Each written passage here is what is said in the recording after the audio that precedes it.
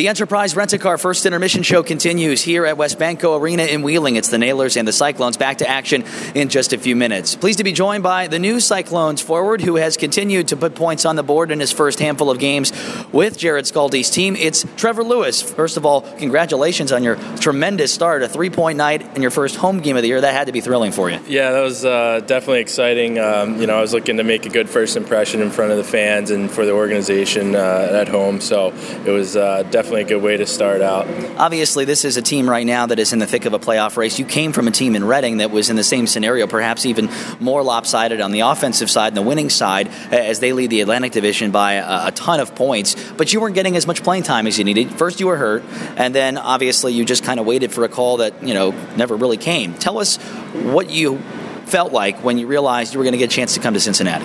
It kind of happened really quickly. I was just kind of waiting my turn in Reading and hoping to get an opportunity, and at the same time open to being traded or released to see if I could go play somewhere else. And once I got the call that I was going to Cincinnati, I'd know, especially over the years, how great of an organization and how they're always in a playoff run. And, especially this year, they've been playing really well. So I was definitely excited about it and happy to get the opportunity. Coming out of Robert Morris, a program that has consistently gotten better over the years. You certainly take pride in that success as a college player, but I imagine, too, getting into your professional career, not getting as much playing time, was it difficult to stay in shape?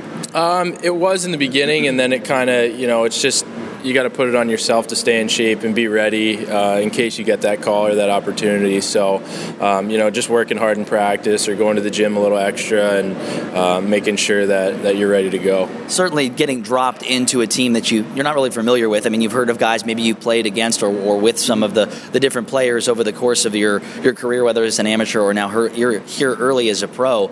Is it hard to come in mid-season into a locker room not knowing many people, not knowing the system, or is that an easy transition?